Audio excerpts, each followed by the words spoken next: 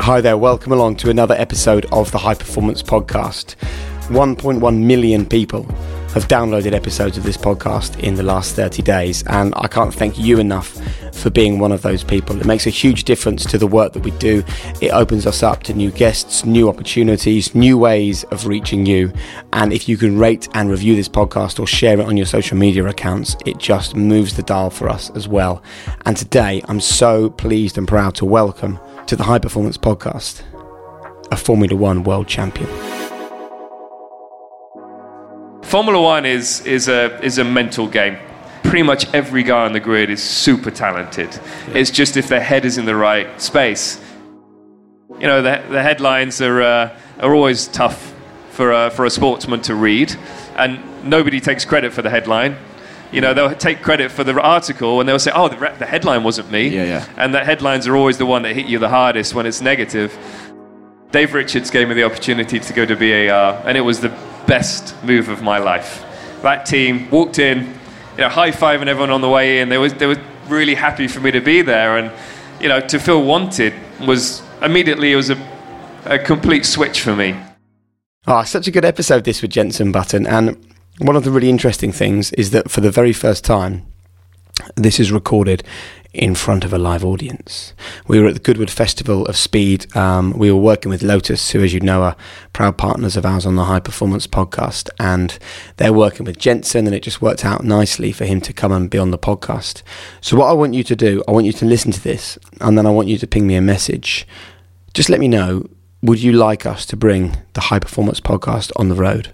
If we set up a tour, if we invited some cool guests, if we found some wicked venues, if we decided to come and get a bit closer to you, our wonderful listeners and our brilliant community, would you turn up? Would you be there for us? Let me know. I'd love to hear from you. This episode of the High Performance Podcast comes next. I'm Sandra, and I'm just the professional your small business was looking for. But you didn't hire me because you didn't use LinkedIn Jobs. LinkedIn has professionals you can't find anywhere else, including those who aren't actively looking for a new job, but might be open to the perfect role, like me. In a given month, over 70% of LinkedIn users don't visit other leading job sites. So if you're not looking on LinkedIn, you'll miss out on great candidates like Sandra. Start hiring professionals like a professional. Post your free job on linkedin.com/people today. Ryan Reynolds here from Mint Mobile. With the price of just about everything going up during inflation, we thought we'd bring our prices down. So to help us, we brought in a reverse auctioneer, which is apparently a thing. Mint Mobile Unlimited Premium Wireless. How to get 30, 30, bit to get 30, bit to get 20, 20, 20, bit to get 20, 20, bit to get 15, 15, 15, 15, just $15 a month? Sold! Give it a try at mintmobile.com/switch. $45 up front for 3 months plus taxes and fees. Promo rate for new customers for limited time. Unlimited more than 40 gigabytes per month. Slows full terms at mintmobile.com. Hey, it's Ryan Reynolds, and I'm here with Keith, co-star of my upcoming film, If, only in theaters May 17th. Do you want to tell people the big news? All right, I'll do it. Sign up now and you'll get unlimited for $15 a month and 6 months of Paramount Plus Essential Plan on us. mintmobile.com/switch. Upfront payment of $45 equivalent to $15 per month. Unlimited over 40 gigabytes per month. Face lower speeds. Videos at 480p. Active Mint customers by 531.24 get 6 months of Paramount Plus Essential Plan. Auto renews after 6 months. Offer ends May 31st, 2024. Separate Paramount Plus registration required. Terms and conditions apply if rated PG. Before we get going, a big shout out to our founding partners, Lotus Cars. They've been with High Performance from the very start, and I'm pleased to say they are not going anywhere. And they are so busy at the moment doing so many different high performance projects. When you think about it, they're working with Jenson Button on not just his Extreme E project, but also on his Radford Cars project as well. They are creating the Lotus Emira, which is their wonderful new road car, which will be out in 2022. You can find out more details about that at lotuscars.com. They've also built the Evija all-electric hypercar. If you've got a spare couple of £1,000,000, feel free to buy yourself one. And if you're really feeling generous, you can buy me one as well, if you like. But as well as all that, their big project this summer has been creating the bikes that Team GB was so successful on out at the Olympic Games in Tokyo. And I just love the fact that as a small company based here in Norfolk, building cars in the way that they always have, I just love the fact that they're looking for ways to work with other high performance people in all different genres and all different areas. I think they're such a brilliant company. And I can't thank you enough for being part of the High Performance Podcast, Lotus Cars. Welcome to the podcast. Thanks very much, first of all, for joining us here at Goodwood on a sadly rather rainy weekend, but a good weekend all the same. Look, we always start our conversations in the same way on high performance, which is, for you, what represents high performance? So you always start it deep and meaningful. Yeah, always. That's where we go. That. As we have a screaming racing car going by behind. It's a really good question. What is high performance? I have a very different view because I've been around different sports. But for me, in motor racing, it was always trying to find the edge. My natural ability was good when it came to driving, but it probably wasn't as good as some. So for me, high performance, it was about fine-tuning myself, finding a way to have a better performance than others. So I personally feel that I worked harder than a lot of guys did in motor racing and in Formula One. I don't have the God-given talent of a Lewis Hamilton, for example, but I could beat him because I would work in certain areas, whether it was set up with the car, the engineering side of things, the strategy, many different areas I would perform better because I worked harder. And that was my strength. I would spend a lot of time with the team, developing the car, but also getting the team behind me as an individual to support me more in the team. And you could say that's dirty tactics, but it's not. It's sport. You do whatever you can to win within the regulations. Yeah. So for me, high performance was extracting the maximum out of me every way possible. And whether that was my fitness level, my nutrition, obviously learning as much as I could in terms of driver ability, but also the engineering side of Formula One. So it was perfecting the areas I knew I could make myself better in, whereas the God-given talent, I couldn't. That is what you're given.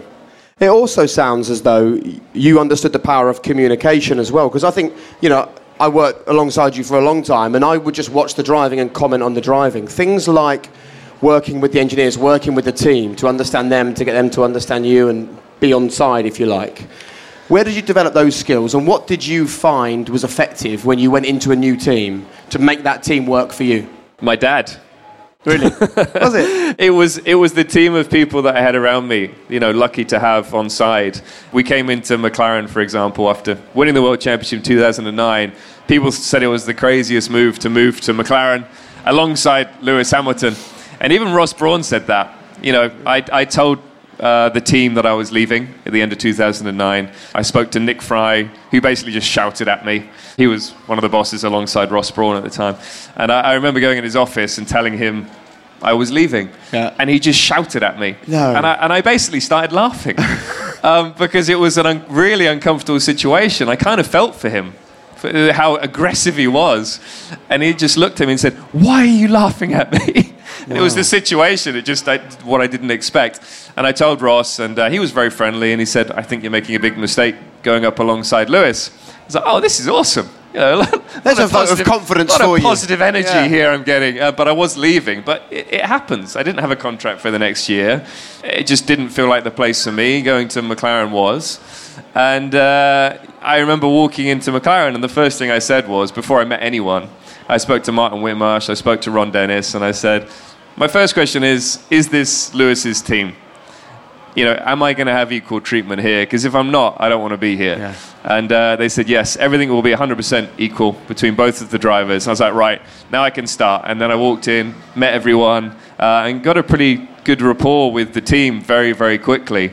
And my dad would walk in, and my dad was always in the background, as you know, and he would speak to the engineers, and he'd be the races. He'd be like, "Good job, guys! You've done a fantastic job. Thanks for looking after my son. Now don't mess it up." Is that right? I was going to say a bad word then, but don't mess it up. He would say it in a different way than that. But and you think that had an impact? Definitely. It was quite a cold atmosphere, and he made it a lot more friendly. Yeah. And my manager Richard was great. My physio, Mikey Muscles, my PR man, James Williamson.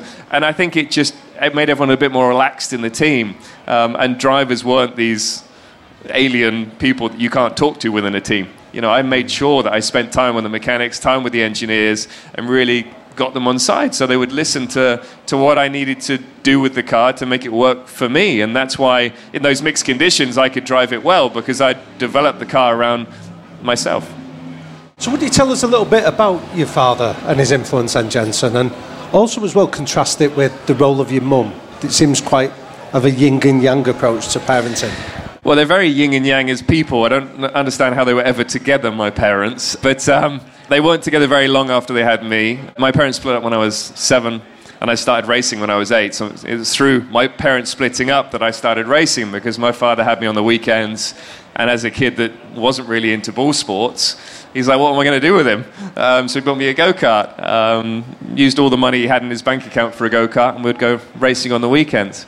But my dad was always there for me when it came to racing, and he would support me all the way, but he wasn't pushy. I hate that when you see dads in karting pushing their kids, because it makes you not want to do it. Yeah. You know, he would always say, if it's, you know, we had a bad weekend, which we would have had, especially when I turned into a teenager, you know, you suddenly find the opposite sex attractive, and racing kind of is on the back burner a little bit. And he would turn around to me and say, Jenson, if you're not into it right now, he said, we can take a break, or if you want to stop, stop. And what was your reaction when he would say something like that to you? It'd make me want to work harder, you know. And there was one moment that I get emotional probably saying it, but I was karting, and I was 12, 13, and had a really bad weekend. We're racing up in Scotland, karting, and I think I finished last in every race. And I'd gone from winning the previous season to finishing last. And on the way home, he thought I was asleep in the back, and he was talking to my stepmom, and he said to her, I don't think he's got it. And that was like, oh, you know, that hurt. And I didn't tell him that I knew until I won the World Championship. And what was his reaction then? He started crying. Oh, wow. And do you think that he knew you were hearing him, or he sort of understood you enough to know the right things to say to push your buttons? He did, but he was a very caring guy. So, you know, he would never say anything to try and sway what I was feeling. Yeah. No. To benefit him, if you like. He would never do that. So. And what about the role of your mother then? What did she offer you that you were still using when you were becoming a world champion? Well, when I started racing, it's when my parents split up, and they didn't get on at all. They hated each other, which obviously was a tricky one for me, because I wanted to go driving go-karts the whole time as a kid. So she didn't like that I was driving karts. And I get it, you know, for a mum, it's a baby boy, as the only boy in the family, got 3 sisters. And I was away with my dad having fun, but also she didn't really understand it. So she's like, it's really dangerous. He could hurt himself. And it is, you know, has got danger attached to it. So I kind of get it. And she tried to stop me racing initially. And then she saw how much I loved it and how well I was doing. And then I went to Europe and raced. And she was massively supportive. And she actually, you know, apologized for me for being the way that she was. And she's been so supportive. She hasn't been at all the races, my F1 races, like my dad was. And one of the reasons was because they didn't get on, and it just didn't work for me having them both there. You know, I didn't want to be worrying about how my mum was feeling about my dad being there and vice versa. So because my dad got me into racing, he was always the one at the races. Yeah. And, but my mum watched every single race. You know, she's even texting me now saying, when are you going up the hill next? Because she's watching it on TV. And you know, I don't see my mum as often as I would like because COVID restrictions, and I live in America.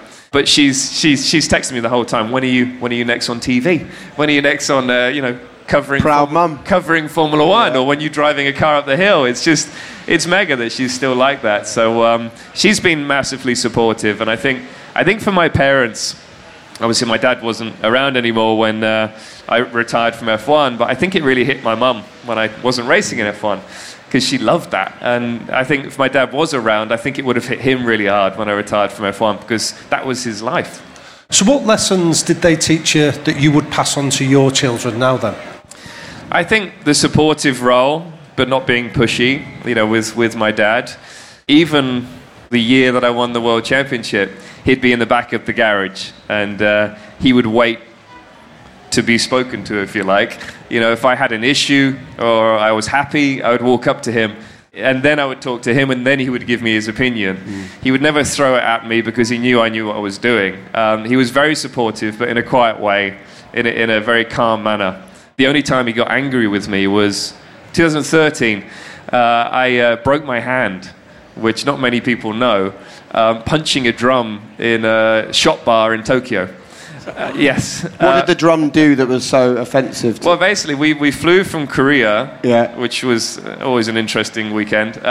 Flew to Japan, a lot of the drivers together, there was 12 of us in total, went to this shop bar, and it was the weekend before the Japanese Grand Prix, so we all went out, had a few drinks, and to get everyone around in the bar, you hit this drum with a drumstick, and the drumstick was missing. So I punched the drum, which was fine because it moved out the way.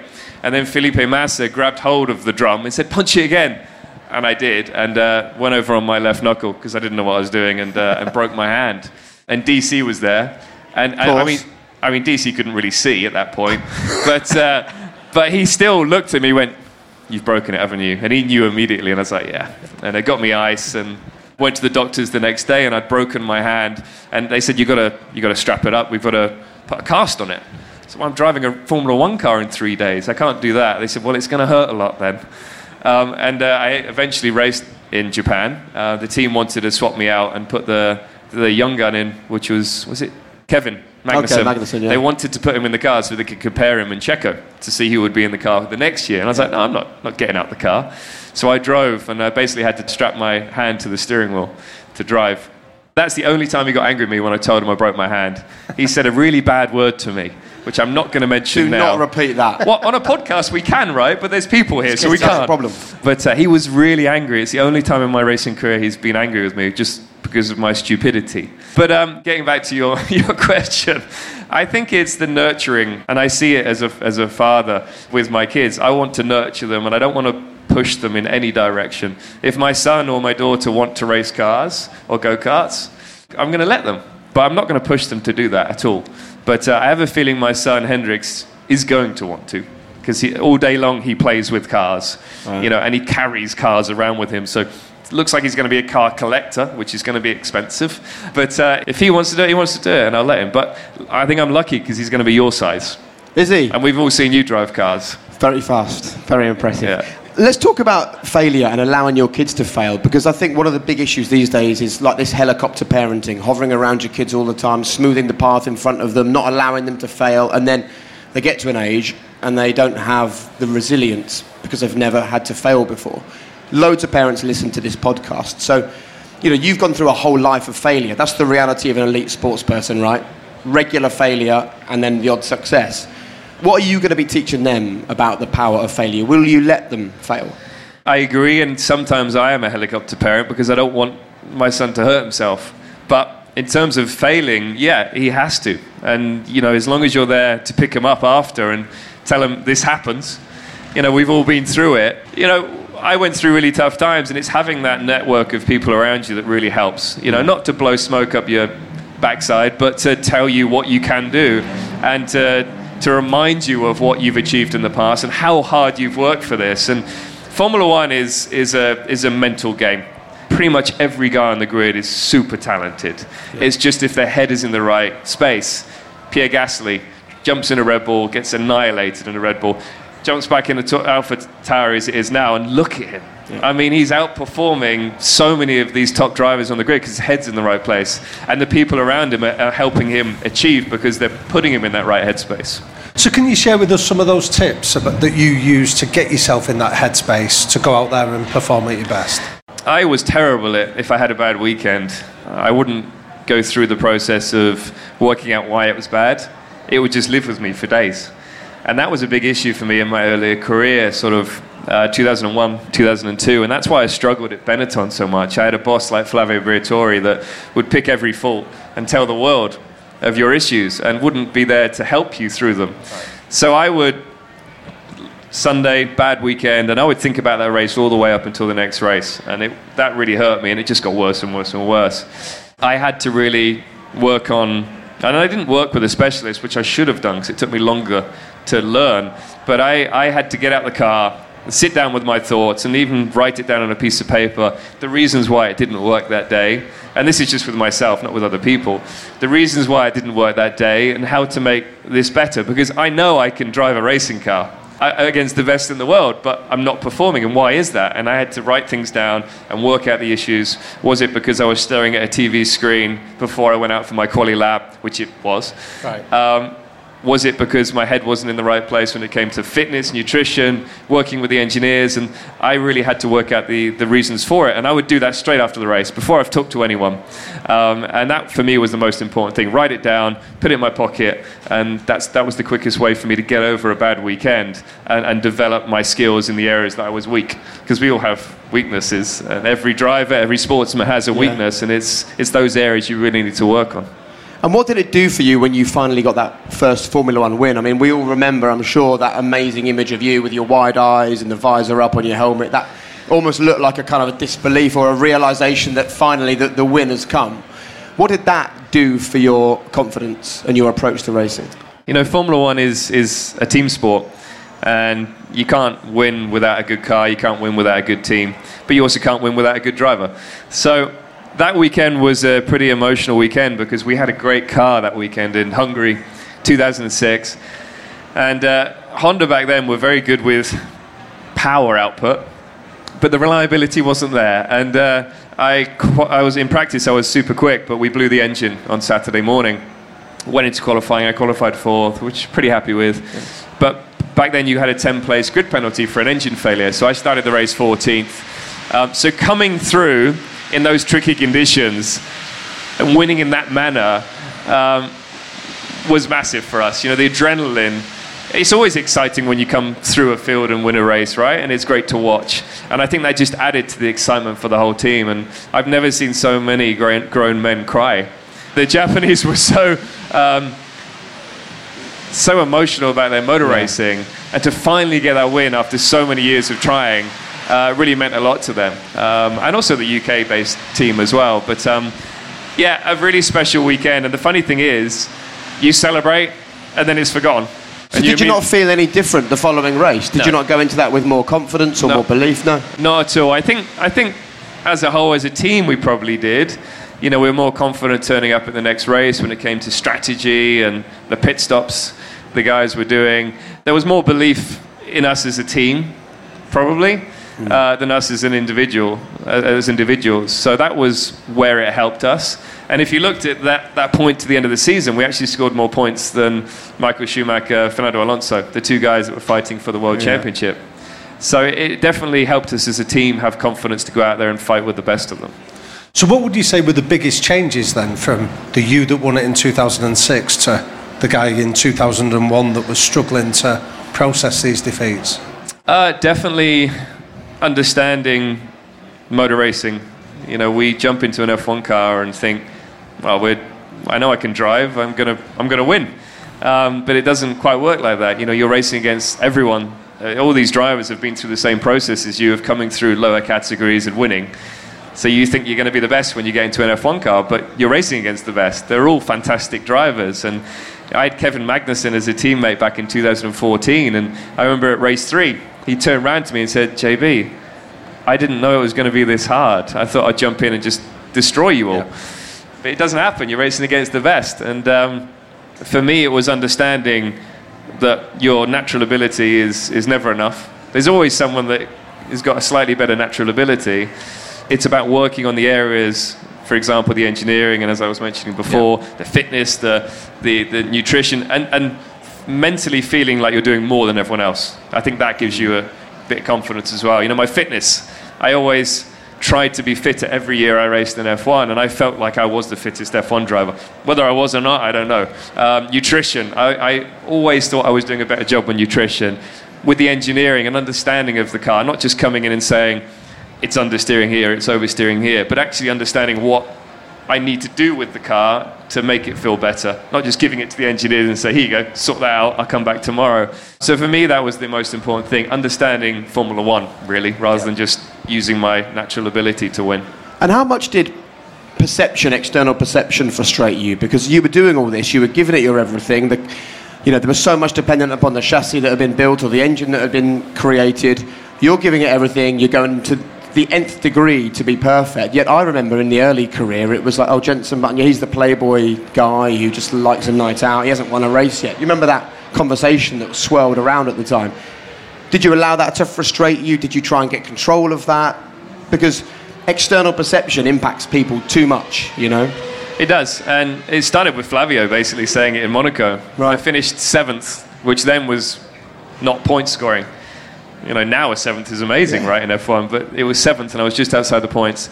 And our power steering failed at the start of the race, and F1 cars are pretty heavy without power steering, and I had blisters all over my hands, and came in, and Flavio gave an interview without talking to me and said, I think he was looking for a new apartment or a new yacht to buy. That's why he finished 7th, and our hands were bleeding. So that really hurt, your own boss, the guy that's supposed to be nurturing you, saying that to the press, and then they obviously take that on board and they run with it forever, basically. But did you speak to Flavio and try and explain to him how that's not helpful? He wasn't the sort of guy you could sit down with and have an honest conversation like that. So it was very tricky. And I needed other people in the team to support me, and they didn't really. This is a team that had achieved a lot in the past with Michael Schumacher, and they thought they were the best. This young kid, who they think now is a playboy because Flavio said it, is coming in here trying to perform, and he's not doing a good enough job. And I wasn't doing a good enough job. It's because I wasn't being nurtured in the right way, and I wasn't mentally strong enough to find a way out. So beyond being hurt by that comment by Flavio, how else did that affect you, that perception?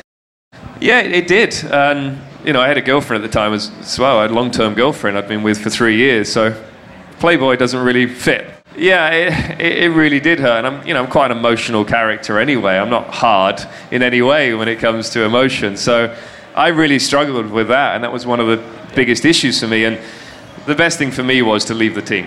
And I was told to leave the team because Fernando was coming in anyway. So it's like, okay, right, where am I going to go? And Dave Richards gave me the opportunity to go to BAR, and it was the best move of my life.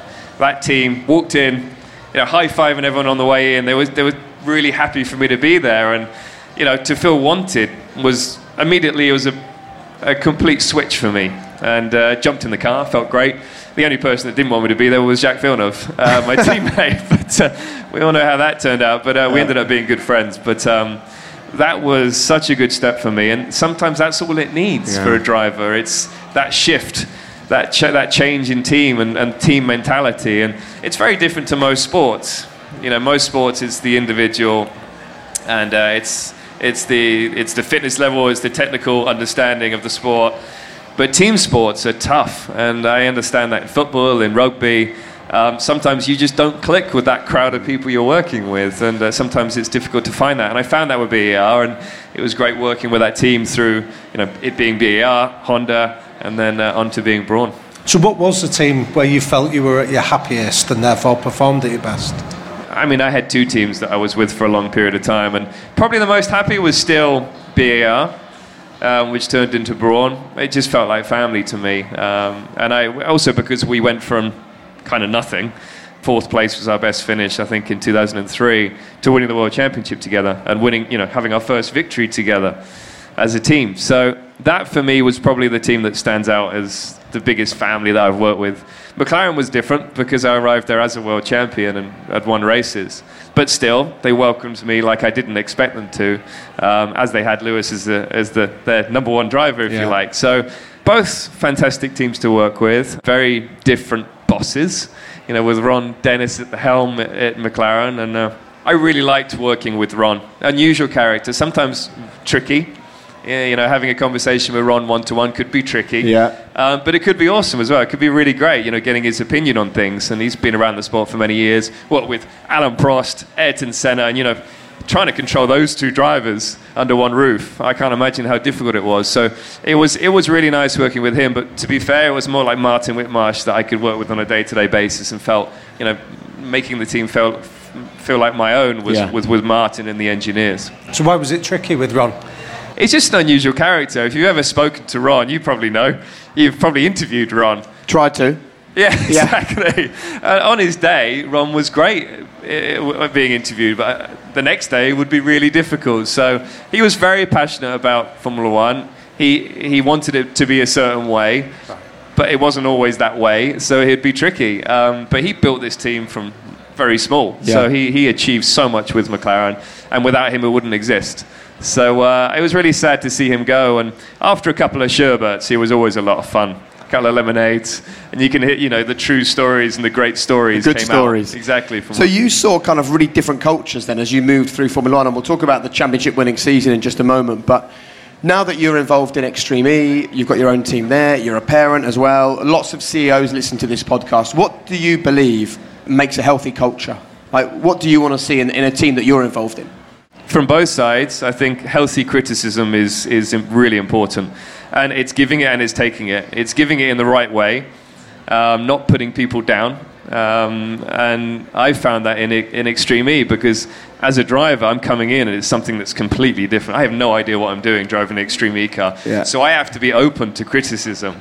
And that is key for me, being open to that positive criticism and learning from it. My teammate, Michaela, she is an extraordinary driver on track, but for her it's the same. Driving an off-road vehicle is completely new, and I must say I've never seen a driver learn as quickly as she has, because she studies the data and she goes about in her own way. She fully focuses and goes through the whole process of driving the vehicle.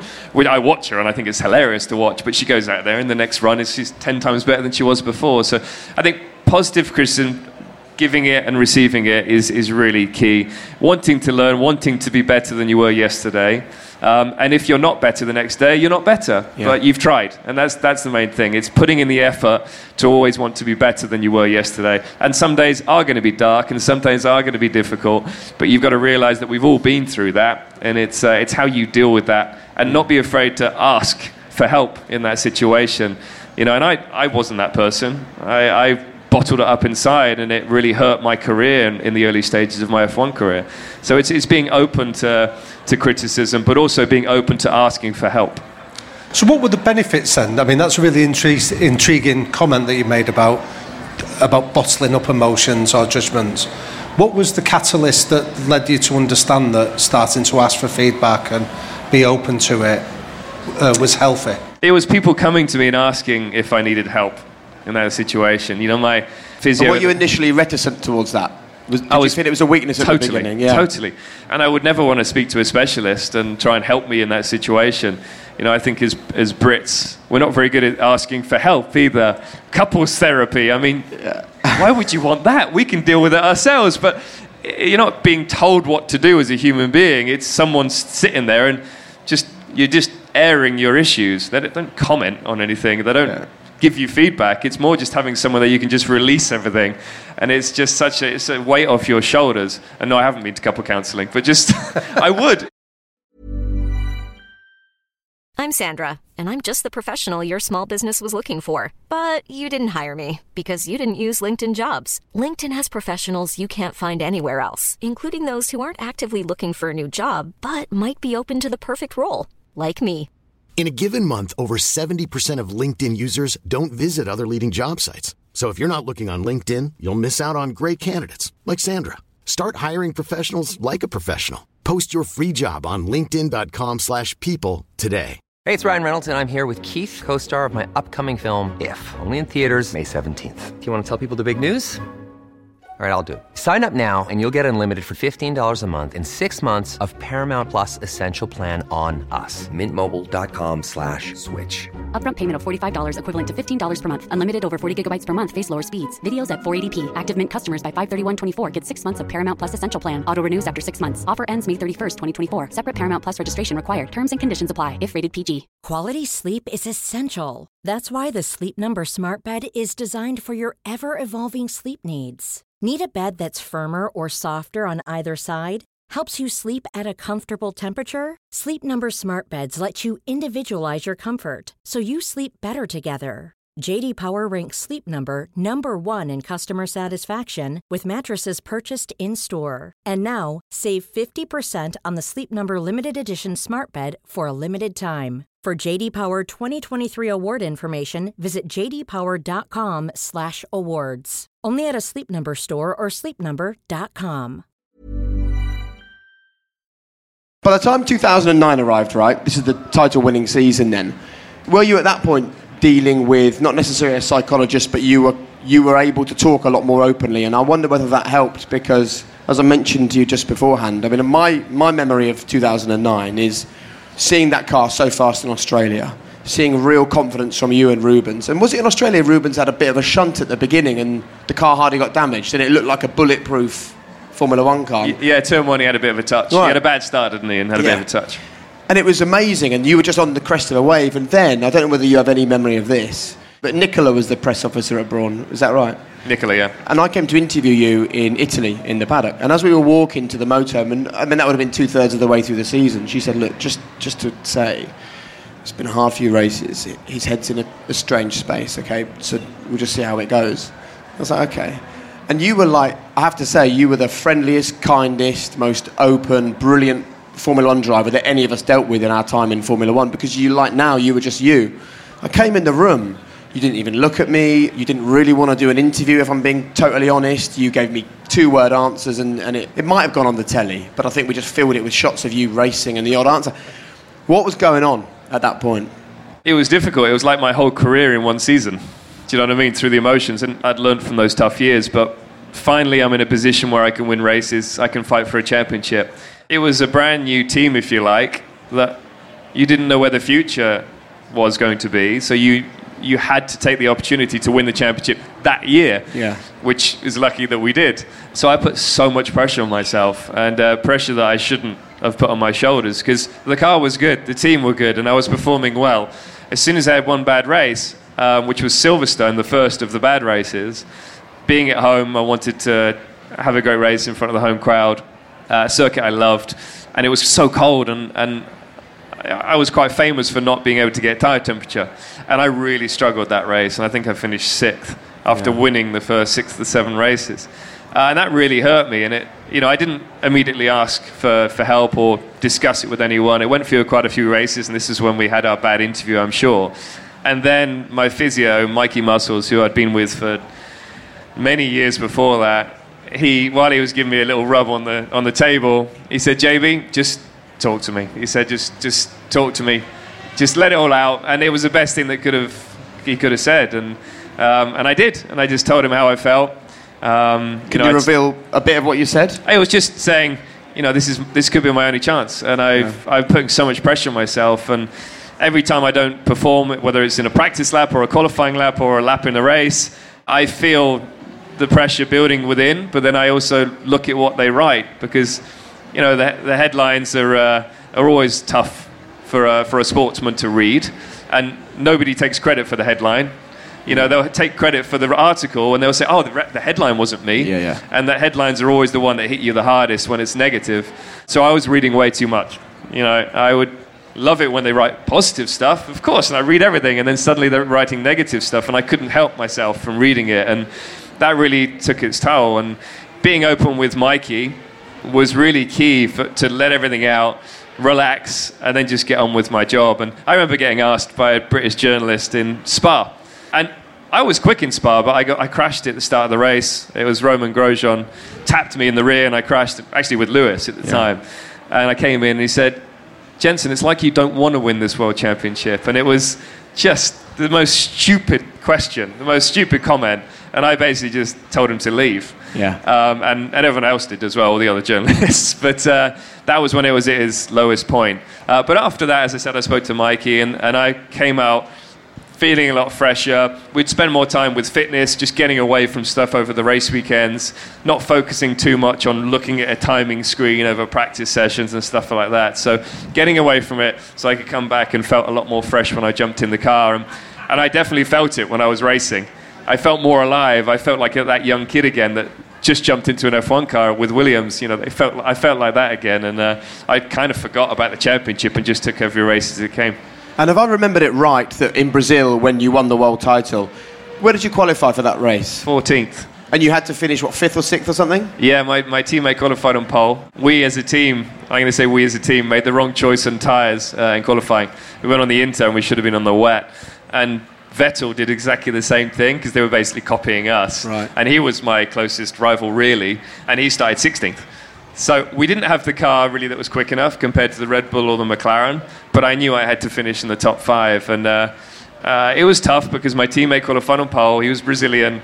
I remember going to restaurants in Brazil and them putting a ladder outside the front door, so I had to walk under it to give me bad Love luck. it. And marginal gains. Exactly. But then didn't you turn up on that race day like with real serenity? Yeah, I had a pint the night before a race, which I probably wasn't supposed to do. But I had a pint in the hotel bar with my dad, and I just looked at him. I said, I'm going to win the World Championship tomorrow. I have to win the World Championship tomorrow before the last race of the season. And he just looked at me and nodded. And woke up the next day, refreshed, walked into the team, and they're like, oh, okay.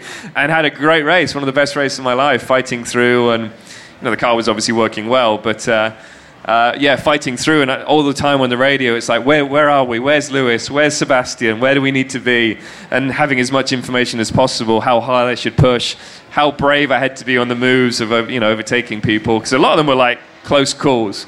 And crossing that finish line, it was a very special and emotional moment. Doing it that way, for me, it felt that race, the highs and the lows of that race weekend was my whole career in 2 days. So it sounds like you discovered almost a winning formula to handle pressure. So what tips and advice would you give to anyone listening to this about how they can handle pressure in their own lives? Yeah, I think it's being open, as I said, not being afraid to show a weakness to the people around you, because they're the people that you're going to need when times are tough. Surrounding yourself with good people. I was very lucky. I had my old boy, I had my manager, I had Mikey Muscles, my mates, Richie and Chrissy, who were at pretty much every race. And they're racing drivers. I've raced with them since I was 8. So having good people around you that, just to let you know what you have achieved and how good you are, but without, as I said, blowing smoke up where the sun doesn't shine. But that was really important to me, having a good team of people. Being alone, I would have struggled. And I know other drivers struggled like that. I know Lewis, when we were teammates, 2011, he struggled because he didn't have that team of people around me. And that is what helped me a lot in my career.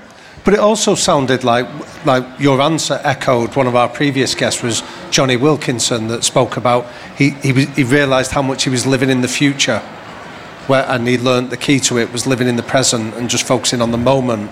How much of that was consistent with you? We all look too much to the future, don't we? We're all looking at what we're going to do next. And living in the moment is key. And there are times when we need to look at the past, especially when it's about achievements. But you do need to live in the moment. And once the race is over, as I said, for me to write everything down, write down my weaknesses, why it didn't work for me in that situation, and then go over it in my head and then put a line through it and move on. And that was really important for me to really live in the moment, as you said, because I was thinking too much of the past and thinking how much the past was going to hurt my future, if you like. And I think there's a great lesson from this whole conversation, which we're nearly out of time with. We all exist looking at other people, particularly now with the advent of social media, and we imagine everyone else's life is so easy. And all of us in this room would have looked at you over those years and thought, what a blessed existence. He gets up, gets on a private jet, goes to a race, races with a big smile on his face, has a drink, and then goes back to his lovely apartment. And they'd be right. Yeah, but they don't take into account the writing things down, the struggles, the failures. I know you had anxiety attacks at times during your career as well. This is a great reminder for everyone. Just don't assume everyone else is just living that life of serenity. Yeah, I mean, what you see on TV is what you try and portray as an individual. And I always wanted to be the smiley guy because that's what I should be, right? I'm driving an F1 car. It's the best job in the world. And it was, but it comes with an immense amount of pressure. One, that you put yourself under a lot of pressure, but the team does, the journalists, everyone. Every slip-up is on TV for the world to see. And having your life under a microscope is really tough. And you didn't get into motorsport wanting that. You didn't want to be a celebrity. You wanted to be a sportsman and achieve in Formula One. It's not like a singer or an actor that needs the public behind them to actually achieve in their sport. Yeah. We love having support because it's amazing. But when they write negatives about you, it's really, really tough, and it does get you down. And I understand a lot of drivers have been through the same. And I would say have someone at every race with you that you can sit down and talk to face to face, even if they're not saying anything. It's just getting it out. And I think drivers these days should have that support. And looking back, I would have, but I thought I was too much of a man to have support. And you do at this level of the pinnacle of any sport, you need that support. It's great advice. And now you're in this world, which is very different. You've got 2 children. You're doing all kinds of different exciting projects, including working with Lotus and Leger as well. What do you do now to kind of keep that adrenaline going? Like, what gets you out of bed in the mornings these days? That's a very good question. And, when I stopped racing in F1, I raced in Japan for a couple of years, which was great. And then I stopped racing in Japan. And for 6 months, it was like, oh, this is nice, relaxing. And, oh, we're having children now. It's going to be really hectic. But I kind of struggled with what am I going to do next? Something that was going to give me that adrenaline, that excitement to build something, really.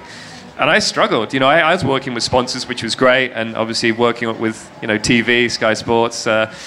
But I didn't have that thing to sink my teeth into that I could really make a big change. And then I spoke to a good friend, Ant Anstead, and Mark Stubbs, who's a car designer, and we came up with the idea to take over Radford Coach Building. And that's what I've been doing the last year or so, working with those guys, working on a TV series, but also working on developing these wonderful coach-built cars. And I'm basically the drive part of it. I'm the test driver, so I'm building something that I would love to drive every day. And I think if I can do that, if I can develop something that works for me, I think it works for everyone. That was my big strength really in motor racing, is developing a car that would really work for me. So I'm loving it. It's such a fun project, and we're working with Lotus on the first car. They've been fantastic, working with our engineers and using their chassis to develop our coach-built body for it and interior and what have you. So it's awesome, and we're announcing our first car later this year, or launching our first car later this year, which should be fun. But along with that, there's a lot going on.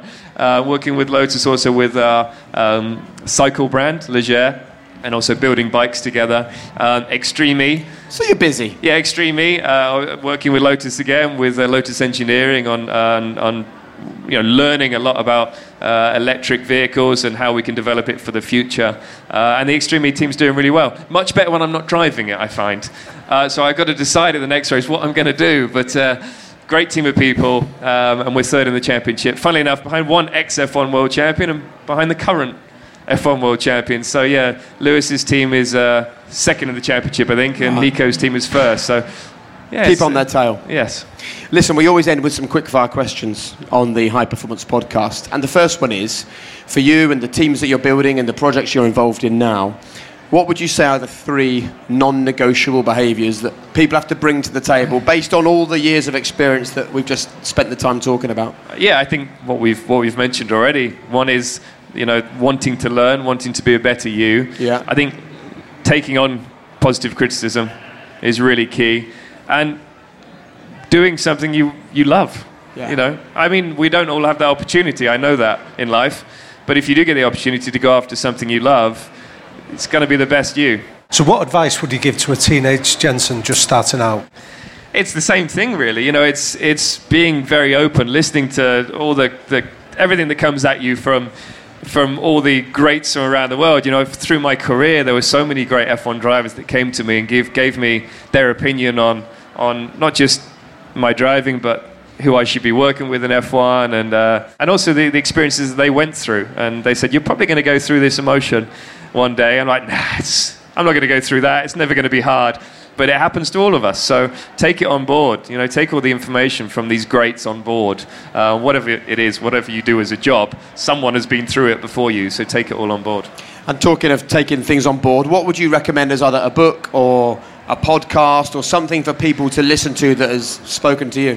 One for me was, because I love triathlons as well. Yeah. Love Ironman and the mental game of an Ironman. Because, it's an endurance sport. Physical is important, but it's also what your head goes through those 8 hours of an Ironman. Yeah. So for me, Iron War is a great book. Dave Scott, Mark Allen, 2 of the greatest triathletes in the world at that moment. This is a long time. It's a few decades ago now. But they were coming. They'd been racing on the swim, the bike, head to head the whole way. But the run was the one that was filmed, and they're in shot pretty much the whole run, running side by side, and one would take one bigger step than the other. And you just see the mental game with them. It's hurting, the pain on their faces, but they're not giving up because the other guy is next to them and has pushed on that little bit more. And they're trying to hide the pain, so the other guy can't see it. but it's coming through, and it's just awesome to watch that fight between two greats, and you know the emotion, the physical stress, the mental stress that they're going through at that moment in time. And it's I mean, I've seen it on YouTube, but also, you know, you can read the book. So what's your greatest strength and your greatest weakness? My greatest weakness was that I wasn't willing to move on from a bad weekend, but I feel that I've definitely got over that. One thing that I've not been able to get over is driving a bad car. You know, that's my weakness. You know, Fernando Alonso can jump in a bad car and get more out of it than I can. That's probably my weakness. Strength is the way I drive is very different to most. For example, Lewis comes into a corner. It's great because I have all the speed traces and everything from the data when we were teammates, but hammers the brake, you know, as hard as he can. There's no modulation. Turns into the corner, goes on the throttle, the same amount of pressure every time. It's linear, and he does everything through the steering wheel. Whereas I was the complete opposite. I would brake and modulate it, well, that's to stop front locking, and I would come on the throttle and modulate the throttle so that I didn't have to change my steering angle. So I'd be smooth in the steering. They'd say, "Oh, he looks so smooth." It's just because that's what I would use, very differently than someone like Lewis. That hurt me in some ways, but it helped me in those mixed conditions really feel the condition underneath me. So modulating the brake, when you come into braking, you're not going to be locking up as much. You don't want steering angle in the way, because it's very easy to lose the rear, and modulating the throttle is key as well, because it controls that. And you know, I feel that I felt the car through my bum a lot more than others. A lot of people would see it's wet and drive to what they see, whereas I would drive to what I felt. And that's where my strength was in those mixed conditions. And half my victories were in F1 were in mixed conditions. So I'm not saying I like those conditions. No one likes it, but I just did better than others. So. Very good. And look, the final question, really, and it's kind of a last message from you to the listeners of the podcast. What is your one golden rule, your one message you'd like to leave with them that you've learned over the years for living a high-performance life? It's going to be bloody hard. But that's not a bad thing. What's hard isn't necessarily bad, right? It isn't. You're going to have a lot of failures before you actually achieve, and but it's embracing those failures, and we all say it, but learning from those failures.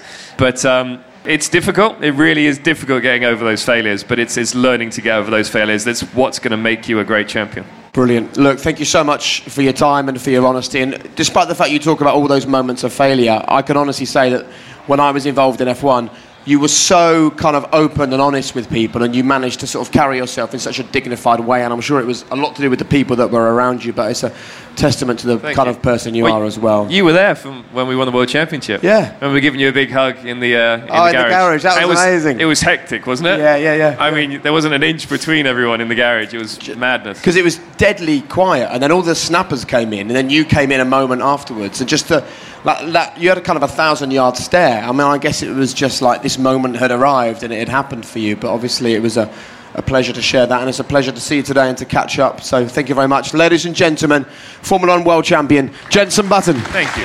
Cheers, guys. Thank you. Damien. Jake. Before we talk about Jenson and what we made of what he had to say, how did you find doing that episode in front of a live audience? I thought it was really interesting. I felt nervous beforehand because I think it's the intimacy of us being together with somebody in the room, just ourselves, that sometimes allows them to open up a little bit more and maybe feel safe enough to be vulnerable. So I was concerned that with people being there, it might inhibit Jenson in terms of what he revealed. But I actually think it worked in our favour. That I think because he knew there was people listening to him, I think it meant that he gave more than what he might have done if it had just been the two of us. But what about yourself? Well, it's convinced me we need to be taking high performance on the road. Yeah, do you reckon people will turn up? If we do a tour, will people turn up, do you think? Well, I'll ask my mum. She'll come. I'm sure your mum and dad might make it. Can you imagine? Evening, Mr. and Mrs. Hughes. Hi, Mr. and Mrs. Humphrey. Welcome to the Apollo in London. Don't worry about the 17,998 empty seats. Yeah. No, I did. I really enjoyed it. I feel the same as you. I think that with the right guest who enjoys, because he enjoys playing to the crowd as well, Jenson. Yeah. He's an entertainer. So I think it worked in that instance, actually. And I know him, and I know, like when we first spoke about him being on the podcast, to be honest, I was a little bit reticent because I know that isn't a natural place for him to go. The mindset, the thought process behind what he did. He was one of the nicest guys to spend time with in Formula One. But like a lot of athletes, there was always a bit of a barrier to protect himself rather than any sort of egocentric type thing. It was just to put himself mentally where he needed to be to perform. And I think that the sort of few years he's had out of Formula One has perhaps just made him a little bit more centred. He's a dad now. I think he's getting married. He's living in America. So I sort of feel I know more about Jenson Button than I did from the 4 years I spent following him in every race. I think for a lot of our guests sometimes, I think parenthood can have that effect on them because you're starting to think about what you're going to hand down to your own children after it. So, yeah, I hadn't considered that, but maybe that was an impact in the way that he did come towards the interview. And did you like what he had to say? Yeah, I loved it. I loved the idea of challenging preconceptions that we have. So when he told the story about Flavio Briatore labelling him as a playboy, and then when he spoke about how hurtful that was because of how hard he was working and how disciplined his lifestyle was, again, it was just a good reminder that sometimes we need to look beyond the cover of a book rather than just making sweeping, easy judgments. Yeah, and I think the other thing is it's another reminder of how being a high-level professional sports person is so exposing, and that is a real challenge for some people. And he readily said on the podcast, didn't he? You know, I didn't have the talent that other people had, but I managed to work really hard. And I think that's the sort of thing that you can't say publicly when you're in the midst of a title battle or you're competing at the very top. Again, it's only with that benefit of hindsight you can step back and give yourself the credit for the work that you did do. But, you know, he's a world champion, baby. Yeah. Like, that's a hell of a legacy right there, isn't it? So for him to take the time to talk to us and for the crowd to come and really respond to it as well. And, you know, they were excited to watch a high-performance podcast record as well. So all in all, I found it a sort of really enjoyable experience, but a really different experience to the kind of thing that we've done before. Yeah, but again, I think it'd be nice that like we didn't have the opportunity to do it on the day, but if we were to do live events where people can ask questions themselves as well and maybe come at some of these interviews from a different perspective than what we're bringing as well, I think there'd be so much value from it. I totally agree. Things are getting exciting regarding the high performance book, by the way. Before we sign off from this episode, we should just remind people that we have written a book. So I've not really been through this process like this before.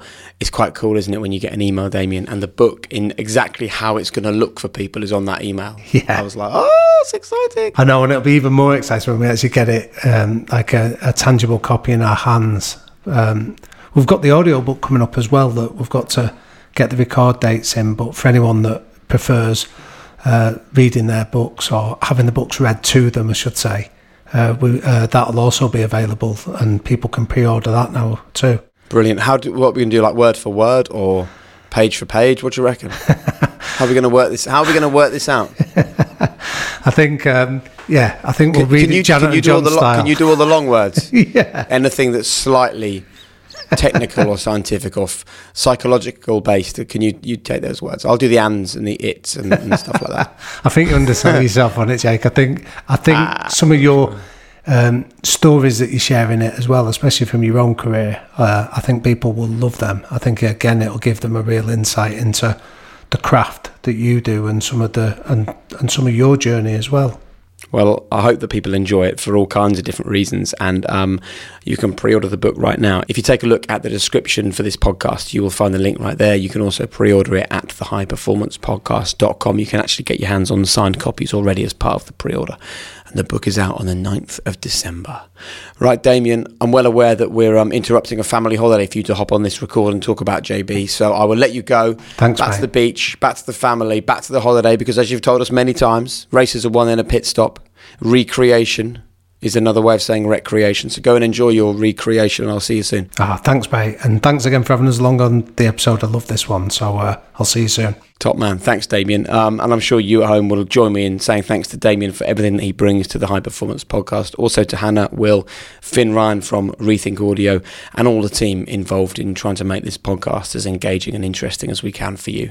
As always, thank you most of all, though, for being part of it. A quick reminder that you can join the High Performance Circle at thehighperformancepodcast.com. You can pre-order the book. You can find us on YouTube and Instagram. But however you do it, as we come to the end of this series, actually, just keep engaged with what we're doing. Keep on coming for more content, and we'll keep on doing everything we can to change your mindset and equip you with the tools you need to live the life that you want. Have a great day.